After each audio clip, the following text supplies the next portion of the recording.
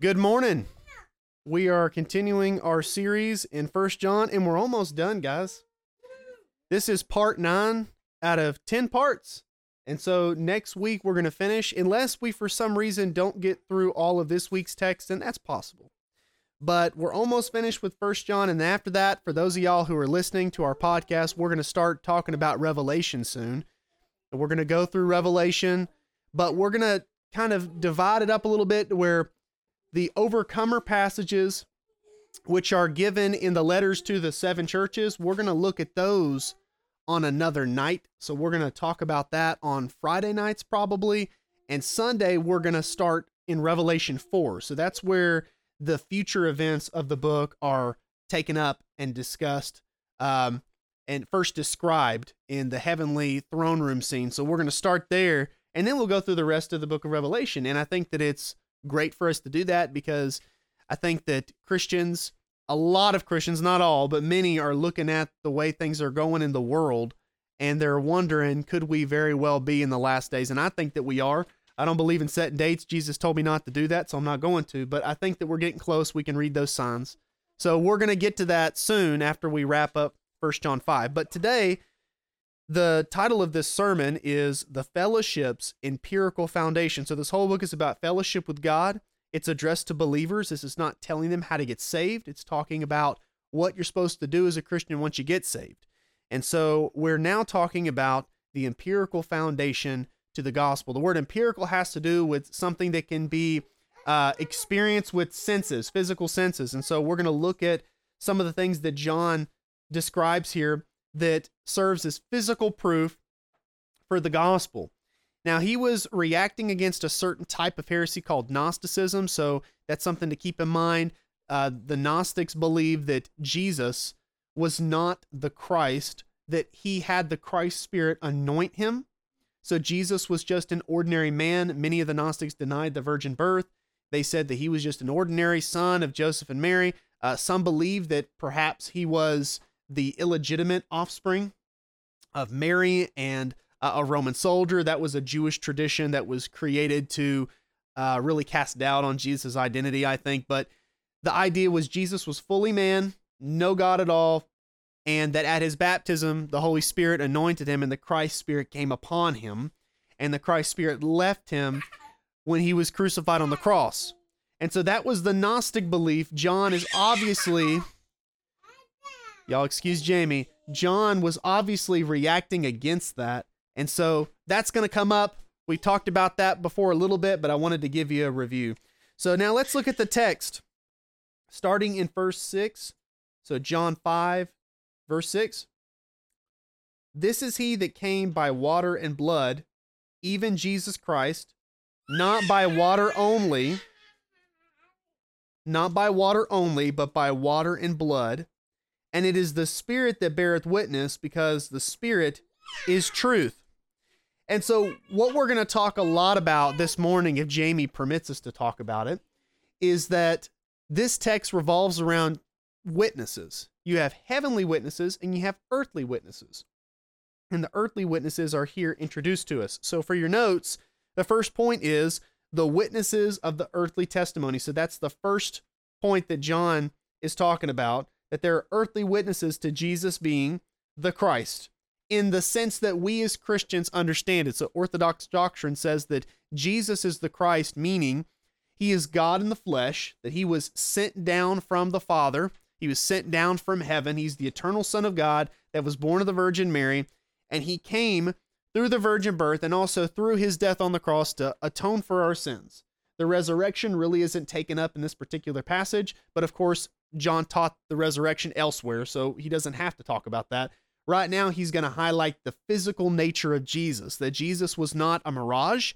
There were some Gnostics called the docetic Gnostics who believed that Jesus was a ghost and that he appeared physical, but he wasn't physical. And there was a story that when Jesus would walk on the beach, he wouldn't leave footprints, because even though you're seeing him, he's not actually physically present. He's only spiritually present. So that was an idea that came later.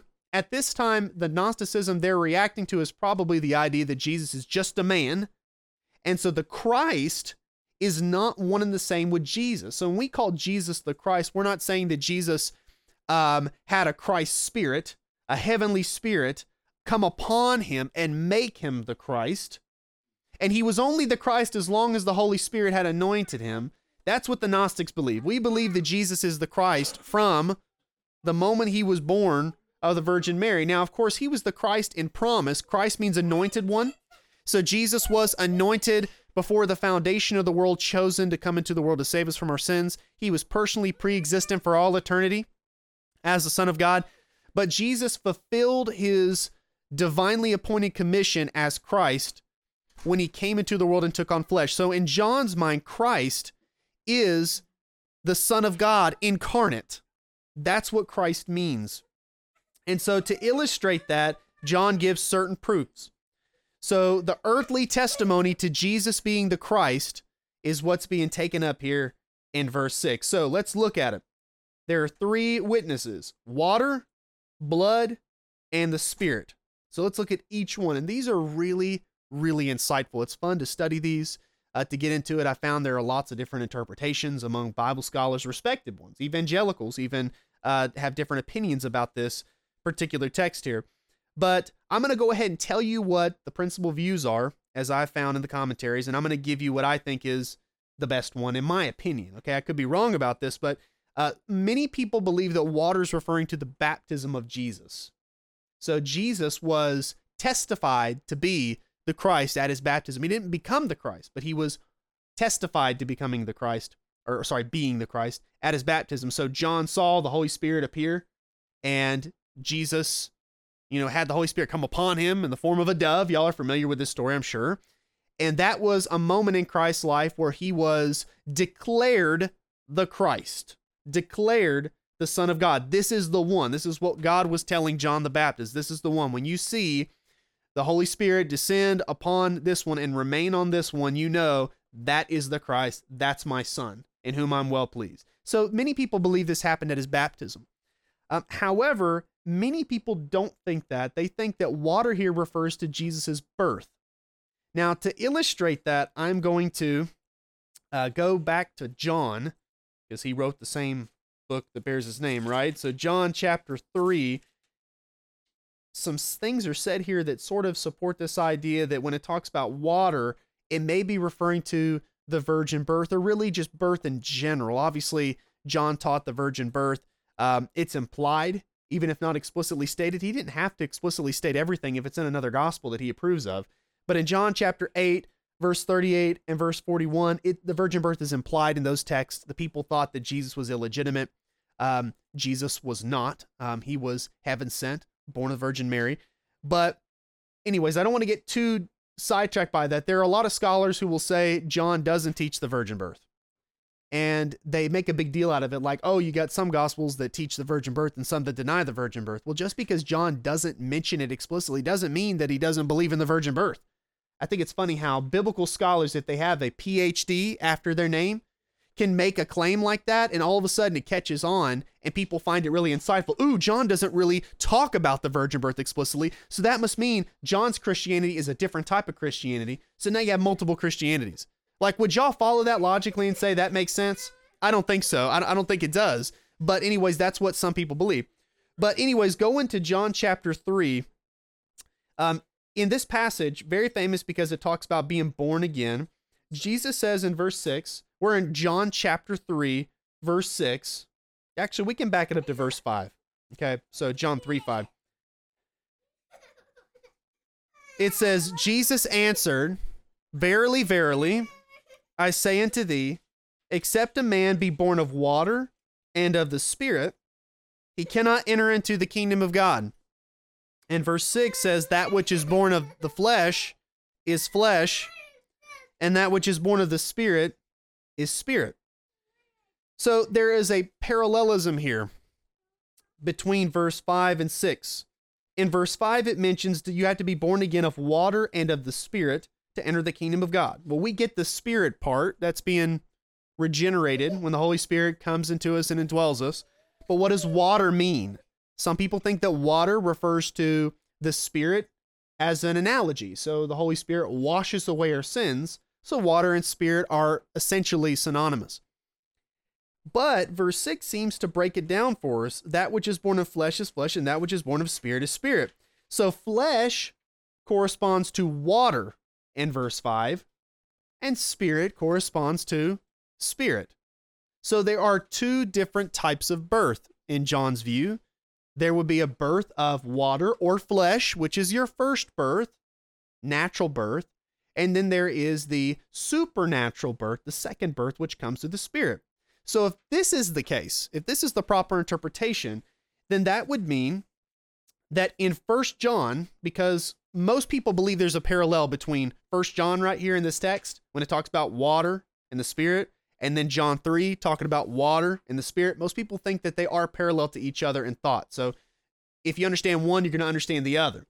So if in John 3, water represents physical birth, then what John would be saying in 1 John is the three witnesses to Jesus being the incarnate, fleshly Son of God, okay, having taken on flesh. Those three witnesses would be physical birth, which is viewed as a water birth. Now, that may seem bizarre to us today, but in ancient times, it was a common analogy for birth. And I'm going to give you some proofs for that. If y'all want all this information, for those of y'all that are in here physically, I can give you these notes if they're not already on your notes, because I do have some stuff here that's not on yours. But the notes give these references: Job 38, 8 through 11, and also Job 38, 28 through 30. These are some references from the book of Job that indicate that water and birth, or water coming from the womb right before a child is delivered, that is in the Hebrew mindset, the idea of birth being associated with water, like the water breaking first. So some people say that wasn't believed in ancient times. So to say that water here refers to birth is stretching things. There's actually a number of references that do support this, even outside the Bible. So there are some references in Job there to establish it, but you could go to the Dead Sea Scrolls. 4th Ezra is another book that gives some references to this concept. So the idea of a water birth being a reference to the physical birth that everybody experiences, I think there is some support for that view. So here, John's saying Jesus was born physically. So he's not a mirage. Okay, he's not a spirit being who just appeared to be here. That he was actually walking and talking among us because he took on flesh exactly like us. So without sin, obviously, as the New Testament authors state emphatically, he was without sin, but he was fully human. Now, of course, if we were to go back a little bit, John's already said this in other words. And let me find this real quick. It's in chapter 4, verse 2. He says, "Hereby know ye the Spirit of God. Every spirit that confesseth that Jesus Christ is come in the flesh is of God." That was clearly something people were denying back then. They believed Christ was a spirit being, and they're not wrong about that, right? We could say, yes, Christ existed in spirit as the eternal Son of God prior to being born of the Virgin Mary. But the problem was Gnostics were denying that the Christ, the spirit being who pre-existed, actually took on flesh. Then that was scandalous because a spirit cannot enter into the fleshly realm. The spirit cannot take upon flesh. That was considered heresy to the Gnostics. And John says, I don't consider or care if you consider it heresy. That's what happened. Jesus Christ came and became one of us. Like it says in John chapter 1, verse 14, the word became flesh and dwelt among us. And so the first witness is that of water, Jesus' physical birth. And the virgin birth, as I already said, would be implied there. And then you have blood. What does blood represent? Well, that's easy, and there's no disagreements about that. Blood represents Jesus' death. So he passed into our world. The pre-existent Son of God came into the world through water, and blood. So in fact, there's actually some prepositions used here in Greek. It's through. So he passed through physical birth, and he passed through death. So he went through both of those experiences. And John's saying this is proof that Jesus is a physical human being. Okay. Yes, he's spirit, but he's both. You cannot subtract one or the other. There are people that will take away Jesus' pre-existent deity. They'll say he's not really the Son of God. When he was born, that was the beginning of his existence. They are wrong. Jesus existed before. He is the Word who was with God and is God. But it's not just that. Some people will say, like in ancient times, maybe not too much today, but yes, Jesus is, a spirit, but he didn't take on flesh. So they'll imagine Christ being a total spirit, no mixing with the flesh involved, no incarnation taking place. Sort of like what happens with the angels, right? Yes, absolutely. They would understand it in the same Jewish context that, yes, angels can appear on the physical realm, but they don't actually become a human. They just take on human form. And while Jesus did do that, obviously, many times in the Old Testament, he took human form, he was actually incarnated, and he was born as a human being. So this is something unique that the Jews would have considered scandalous. And a lot of people think the Gnostics, they were, sort of a bridge between the pagan Gentile world and the Jews, because there were a lot of Jewish Gnostics, by the way. There were a lot of Jews who would say, yeah, maybe we don't have so much a problem with Christ being conceived as an angel, like the idea that, Jesus was like the Archangel Michael, something like that. Jehovah's Witnesses teach that. They wouldn't have a problem with that as much as Jesus actually was born as a man. Jesus actually died on the cross and actually rose again. That makes Jesus fully human like us. And so the idea that Jesus was fully human was a problem for people back then. And that was because they thought that the spirit was pure and physical was dirty. Now, that's not true. Now, it is true that the flesh has been corrupted because of sin, right? But when God created Adam and Eve, they were physical, weren't they? But they were very good. So the Gnostic idea that spirit's good, the flesh is bad, like physical is bad across the board, that is not taught in Scripture. But that was a belief that was going on back then. So water represents physical birth. Blood represents his death on the cross for us, which cleanses us from all sin, as it says in 1 John 1. And lastly, spirit is the one who beareth witness first of all. I would say the spirit's left here last because the spirit is really the chief witness. How do we know for sure that Jesus was 100% man, born of the Virgin Mary, and did die on the cross for our sins? How do we know that this gospel content that the apostles taught is true? John would say the Holy Spirit. This goes back to John chapter 6 when it talks about no one can believe in Jesus. No one can come to the Son unless they are drawn by the Father. I 100% believe that. I believe that people naturally do not seek after God. Now, this is where some people would disagree with me. I do think you can resist that drawing. I think that's actually explicitly taught by John himself when it talks about how the people refused to listen, Jesus and his ministry. They were refusing to listen to the Holy Spirit first. That's the reason why they rejected Christ, because they didn't listen to the testimony of the Holy Spirit to them concerning the Christ. In Luke, it talks about how the Pharisees and the lawyers nullified, in fact, God's purpose for themselves by not listening to John the Baptist. John the Baptist was meant to prepare their hearts. And so instead of listening to John and their hearts being softened so they could hear Jesus and believe, they hardened their hearts. So what happened? It says they nullified God's purpose for themselves, which means God was trying to speak to them, but they refused to listen. Stephen, when he was talking in Acts chapter 7, I think verse 51, he says to the Sanhedrin, you have hardened your hearts. He says, you stick-necked people is what he called them. He says, you always resist the Holy Spirit. I mean, that's it right there. So if you want the doctrine of resistibility, the resistibility of God's grace, it's taught explicitly in Acts 7, verse 51. They resisted the Holy Spirit. But the whole point is, going back to the point, you have to be drawn by the Holy Spirit to believe. And a lot of people think that it's neutral, right? It's about logic. We can get on like this neutral playing field. We can have an open, honest discourse with one another. And if the evidence is compelling from a rational perspective, then we will automatically believe if the evidence is there. But that implies that human beings are neutral, and we're not. We're not neutral when it comes to God and truths about God. In fact, we are corrupt.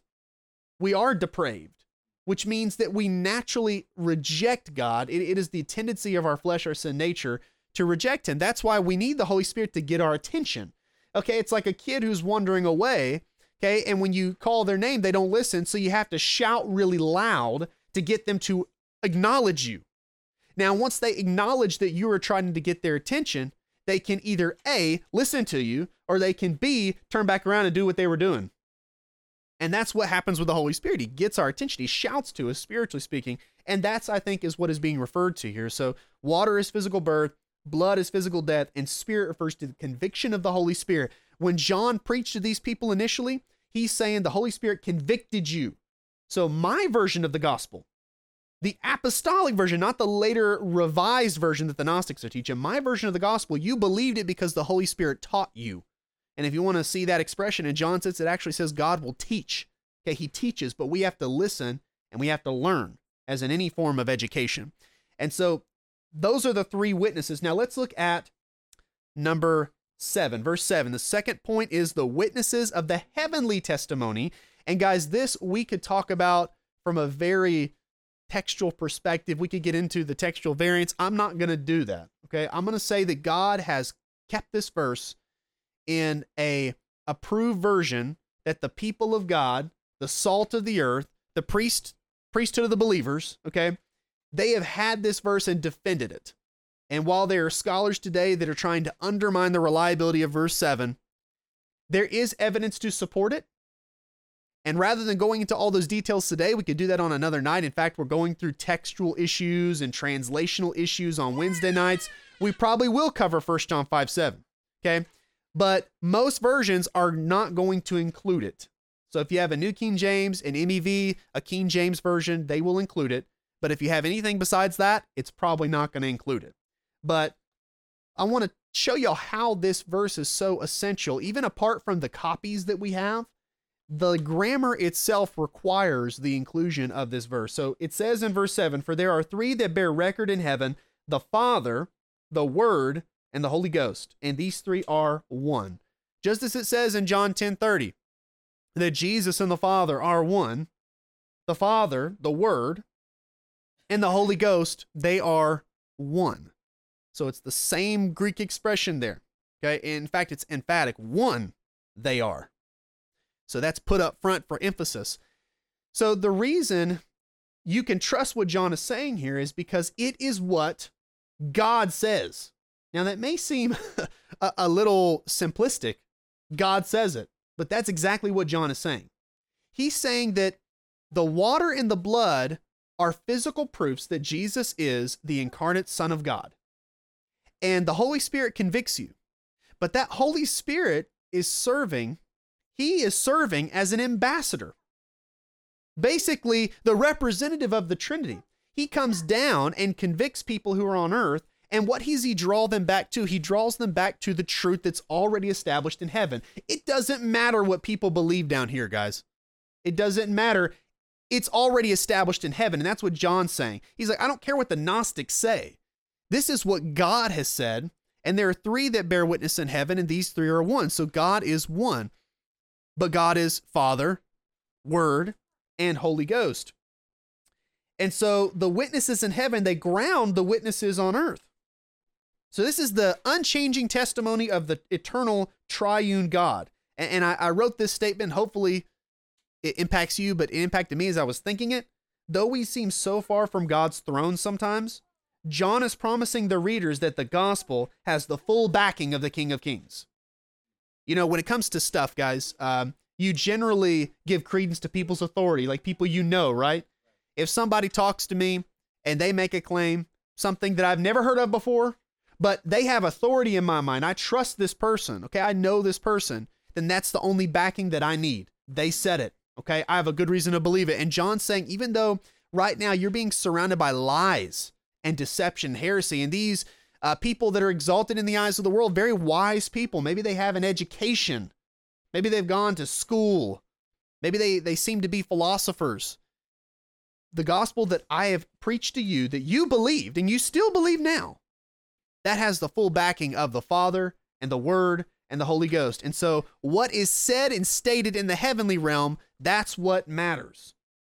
And so these are the witnesses of the heavenly testimony. Now look at verse 8. It says, "And there are three that bear witness in earth, the Spirit and the water and the blood.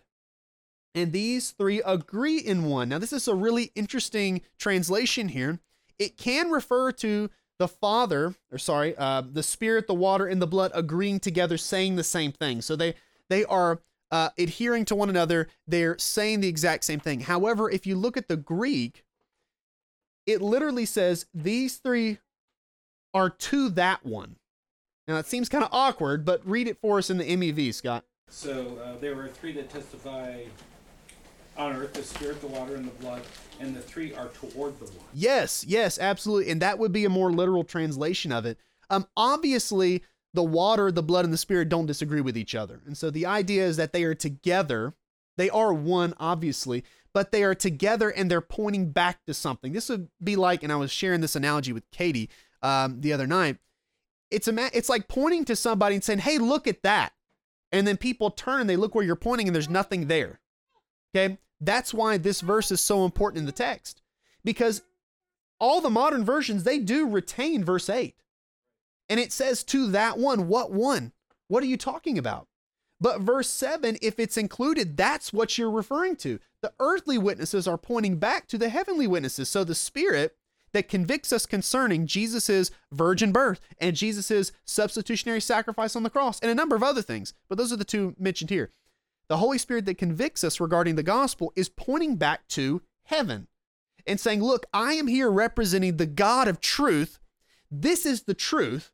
Whenever a human messenger talks about the virgin birth or the death of Christ on the cross and his resurrection, the Holy Spirit is saying, this is truth.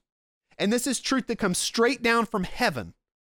And so these witnesses, the water and the blood and the spirit, they together point back to the heavenly witnesses. Another thing too, and this is maybe a little boring for you, but in Greek, the participle bearing witness is masculine. It's masculine. Now, if you were to just keep verse 8, you have water and you have spirit and you have blood, and neither of those nouns are masculine in gender. So what many people have pointed out is if you retain verse 7, you do have a masculine noun to make sense of the masculine participle. But if you take out verse 7, you have a disagreement as far as the grammar is concerned. So not only is there a necessity to retain the verse because it only makes sense with it, you have to have something to point back to. Verse 7 is what you're pointing back to, but the grammar itself requires verse 7.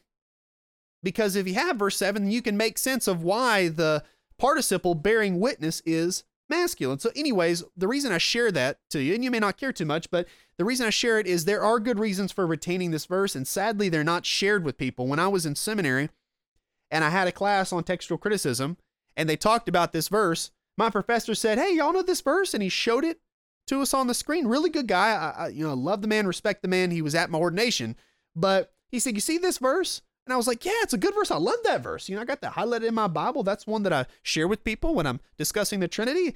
And he said, well, that verse isn't God's word. And I was like, what? Like, I was really confused. I was floored by it. I did not expect that to come from him. But he went on to explain how, textually speaking, there's not a lot of evidence to retain this. Well, guess what? He didn't share any of the evidence that I'm sharing with you now. That the interpretation requires its inclusion, that the Greek grammar requires its inclusion, and that there are good reasons to explain why the verse was taken out over time. Because of the Alexandria Gnostics. Well, I think the reason that it was taken out is because in the East, they had a big issue which involved basically modalism. The idea that the Father, the Word, and the Holy Spirit are one in the sense that you have one God who reveals himself in three modes. So there weren't actually three persons involved, just modes. It's like masks that you put on if you're on a stage play or something like that. That was the issue they were facing in the East. And the East is where they used Greek manuscripts. In the West, they used Latin. So it makes sense that in the East, because of that controversy, there might have been a scribe who said, well, this is going to be used as ammunition by the heretics, by the modalists. So maybe we should put this in the margin, or maybe we should take it out entirely. However, in the West, they used Latin manuscripts, and the majority of Latin manuscripts do include this. And it's very ancient. So what it'll be said to you if you ever have a conversation with someone is, oh, the manuscripts that include that, 1 John 5:7, are very, very late. Like that's Middle Ages. But what they don't tell you is that there are Latin manuscripts and quotes by Greek church fathers that go back centuries before that. So it was around, and it's funny that in Northern Africa, there was a controversy, and this was quoted by the pastors in Northern Africa because they were dealing with Arianism. And Arianism said that Jesus and the Father are not equal with each other. So they tried to demote Jesus. Well, in Northern Africa, where they were having this big debate, you had pastors quoting this verse back in the 400s. So that's very ancient, okay? And in fact, the oldest manuscript that contains 1 John 5, I'm pretty sure that it's Codex Vaticanus, and there's something called an umlaut, okay? It's a word that basically indicates that there are 3 little dots in the margin of this old copy of 1 John.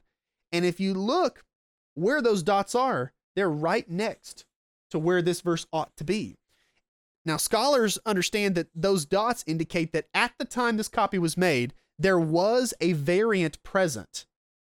So that means that the person who made the copy did not include it, but it existed at that time. So the idea that this verse came about in the Middle Ages, which is what I heard said again and again by a number of people, it's a selective presentation of evidence. But this is a very ancient verse. And again, in the West, they retained it in the majority of Latin manuscripts because apparently the Greek copies that they based their Latin version on included the verse. So this verse is an important one. I don't think it's important just because it teaches the Trinity clearly. I think that you can find the Trinity taught clearly elsewhere without this verse. However, does it not bother y'all when a whole verse is missing from a certain Bible version? Like, it's funny that people try to get you to not be bothered by that when you're in seminary. It's like, don't be bothered. There's a perfectly good explanation. Calm down, calm down. It's basically what they're doing is saying, calm down. But I'm sorry, I can't calm down when we're talking about not just a word here or there, but entire sections of scripture are missing. And to me, it's like, I got to know, all right, which is the right one, because that's not a small change. That's a big change. In this case, this is one of those verses that most modern versions count. It's not authentic. It's common knowledge. It's not authentic. The majority say so, blah, blah, blah. But as I've shared with you, there is evidence that we should include it. And it's got a powerful message that the word of God is settled by God in heaven. Before it's even delivered to earth, before we are made aware of it on earth, the truth is not something we make. And today, isn't that so important with relativism? The idea that it's your truth. It's my truth. You know, we're human beings down here. There's no authority over us. There's no heaven to establish the truth. We just make up our own truth. But what this text is telling us is truth is established in heaven. And everything that we believe as Christians has been signed, sealed, and delivered by God from his throne. Now let's look at moving on to verse 8. We'll fill in the blank for that point. Point 3 is the unity of the 2 testimonies. I want to make sure that y'all get that before we move on. So the unity of the 2 testimonies. So the heavenly testimony and the earthly testimony perfectly agree. Now verse 9 says, if we receive the witness of men, the witness of God is greater, for this is the witness of God, which he hath testified of his Son. And wouldn't y'all agree that, that's pretty self-evident that God's witness is going to be greater than man's witness. So point 4 for your notes is the superiority of God's testimony. God's word is superior. We need a reminder of that today, now more than ever, that God, specifically the Son, because it's talking about the Christ here in the context, he is the Logos. That's what the word means. When he's called the Word in John 1:1, it comes from the Greek term logos, and that's where we derive our term logic from. Jesus is the logic. He's the Logos, and his mind is not free from the limitations of what we as finite beings experience. God's mind is infinite and unbounded. He knows all things. And so that's what John is stating here, that if we receive the witness of men, if you'll believe people when they testify to some truth, how could you not believe the testimony of God? So the question would run this way. Why should we trust John? John would say, I received the truth from God, and God's witness is greater than man's. And then somebody might respond, well, why should we believe that, John? Because the Holy Spirit tells you to. John 16:8. That's what John's doing here. I'm not saying John couldn't make any other argument. But what John is saying here is, you trust the apostles because the Holy Spirit tells you to. That's the conviction that's mentioned in John 16:8. When the Holy Spirit comes, he will convict the world. Verse number 10, he that believeth on the Son of God hath the witness in himself. He that believeth not God hath made him a liar, because he believeth not the record that God gave of his Son. So there are 2 responses to God's testimony. So point 5 is the responses to God's testimony. The first response is, well, we believe the Holy Spirit, and the Holy Spirit internally testifies to the truth of our faith, and we don't need to look anywhere else for a better foundation. Proverbs 3:5-6, some of our favorite verses. I know those are probably Nana's favorite verses. Proverbs 3:5-6. Lean not on your own understanding. Acknowledge him. Acknowledge the Lord in all your ways, and he will direct your paths. And so what this is saying is when we believe, it says we have the witness in ourselves. And he's saying that to them. He's saying, I know that it's in you because I know you've believed. You have the Holy Spirit, and the Holy Spirit gives you the ability to discern the truth from error. And what the Gnostics are teaching you is error, and you know that. So continue holding to the truth that you are right now. Of course, the second response is you could refuse to believe the Holy Spirit when you're convicted. John 6:44, again, no man can come to the Son unless he's drawn by the Father. You can resist the drawing of the Father through the Holy Spirit, and you can call God a liar. The Holy Spirit can say, stop, turn around, I've got something to tell you. And you can say, no, I don't believe you, I don't trust you. And you can turn around and go back your own way. Those are the two responses to God's testimony. Now, this is where it gets really good, guys. Verse 11. This is particularly for us because we in this room, we believed. In verse 11, it says, this is the record that God had given to us eternal life, and this life is in his Son. So point 6 is the promise of God's testimony. The promise of God's testimony. The condition for having eternal life rests simply on having Jesus personally. And again, there's so many connections between this passage and John 6, I think, but in John 6, it's the Father leads you to the Son. It's like the Father's introducing you to his Son and says, he's the one you need to believe in. This is my Son in whom I'm well pleased. He's the one that pays for your sins. He's the one that gives you everlasting life. I sent him to do just that. Believe in him. And so having Jesus personally is how we have eternal life. So the question is, do you have Jesus? And many people can't even answer that question with confidence, and yet they've been going to church their whole life. I mean, John is saying here, again, let's look back at the text. In verse number 13, we'll skip ahead a little bit, but he says, these things have I written unto you that you may believe on the name of the Son of God, and that you may know that you have eternal life. I mean, he's writing this saying that you can know you have eternal life. And if you were to ask an average evangelical, can you know that you're saved? They'd say, well, not really. I mean, I think that I am. But how can I really know? John's saying you can know. So how do you know? Do you have the Son? It's that simple. Well, does the Son want me? I mean, does he want me? Yes, he does. Do you want him? And if you say, yes, I accept his gift, that's the promise. That is the promise of God's testimony. He says, I love you. I've done everything for you. I want to give you everything. Do you want it? Do you accept it? Like he was talking to Martha. Do you believe this, Martha? And she said, I believe. I believe that you're the Christ. It's that simple. And if you say yes, then you can say in the affirmative, I have the Son. Well, you have the Son. The Son is eternal life. So do you have eternal life if you have the Son? Yes. So anybody in churches that claim to believe in salvation by grace through faith alone, they should be able to say, I am saved. I have eternal life. And it's so key, guys, to our sanctification to know that we're saved. And by the way, this is a passive reception. It's not an active commitment. Active commitment is based on the reception of a gift. When someone gives you a gift, you're thankful. So what do? You commit to showing your gratitude to that person. But when you first get saved, is it I'm doing something for God or he's doing something for me? I'm letting him clean me. I can't clean myself. I can't fix my own life. I can't wash away the stains of my soul. So I simply say, Jesus, you do it. And he says, coming right up. And he does it in the blink of an eye, just like he's going to change us in the blink of an eye. Plus it says that the Bible says that there will be a change. There will be a change. Absolutely. In the person.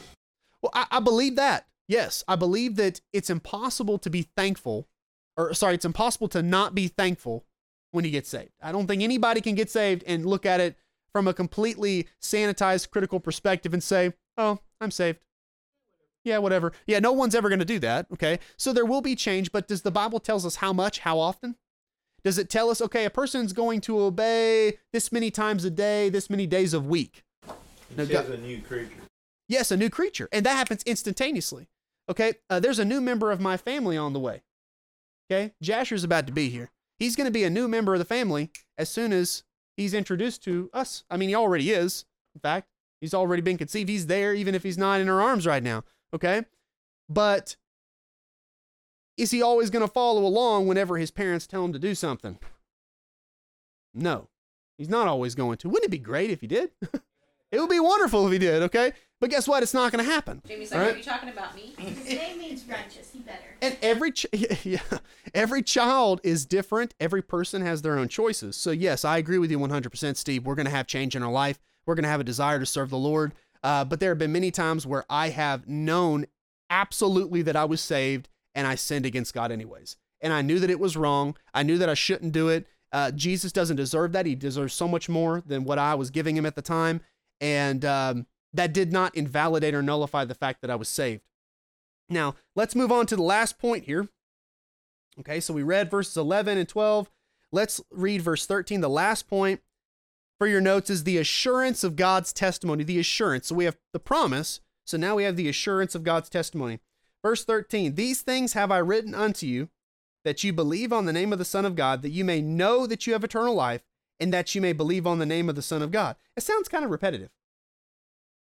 So he's writing to them so that they may believe, but he's already stated that they have believed multiple times in this letter. So why is he doing this? Why would he write this to them? So that they know. So that they know that they have eternal life. He doesn't say, I write to you so that you may have eternal life because you have not received it yet. Okay, like there's a bunch of y'all that haven't received eternal life and you need to get that straight. No, he's saying, I'm writing this to you so that you may know that you have eternal life. This implies, guys, that the Gnostics were trying to take away their assurance. The Gnostics were saying, no, you need secret knowledge. You need to secretly develop your relationship with God, with the unknowable God. And the only way you can do that is if you listen to us. So trapped them in this philosophy. And that was where they were supposed to get their assurance, is through their works or the level of knowledge that they had, that they could only get from these Gnostics who were teaching them. So they were trying to rob these people of their assurance, and John's saying, no, I'm writing these things to you, contrary to what they're saying, telling you that if you want to know that you have eternal life, all you got to do is believe in Jesus. All you got to do is believe. And if you believe, then you know. They had already known at some point. But here they were starting to doubt, because the question is, should I listen to John or these other people that are coming and saying John's just an old man? He doesn't got it right. We've got these traditions from a reliable source, and you should listen to us instead. And so that made them question. Now, they didn't go over to the Gnostics. There's good reason to suggest that from this text and others that they had not actually believed in the Gnostics yet. But that was the threat, that they're going to doubt their assurance. They're going to doubt whether or not they can trust John. But he's telling them that they can know that they have eternal life just by believing in Jesus. And 2, they can continue to experience the joy of their salvation by treasuring Jesus by faith. And I'll leave you with this quote here. This quote is by Buddy Smith, so take it or leave it, all right? It goes as follows. It is this ongoing peace about our salvation that frees us to truly please God in our lives. First, legalism is prideful, and you can't please God if you're being proud. Second, legalism robs us of gratitude. And how can you express your gratitude by loving other people if you're constantly concerned about yourself and your own standing with God? Ultimately, by lowering God's standard of righteousness, legalism makes us incapable of truly pleasing God and loving others. I don't know about y'all, but I want to please God. I don't know about y'all, but I want to love others. I don't want to worry about myself. I want to be freed from worrying about myself so I can worry about other people. And the key to doing that is knowing that you have eternal life because you've believed on the name of the Son of God, just as the apostles explain him, that he is fully God and fully man, and that he passed through the water, the virgin birth, and he passed through death, shedding his blood on the cross, so that way he could come back from the dead victoriously and give us this life freely if we just accept it. And that's the key to being sanctified. That's the key to obedience, is letting go and saying Jesus has got it. And if you say Jesus has got it, then you're free. And in that freedom, you express your gratitude. And that's what life for Christians is just a lifetime in eternity of expressing your gratitude to Jesus because he's already saved you. So hopefully that was a blessing to you, and we will finish our study of 1 John next week. God bless. Bye.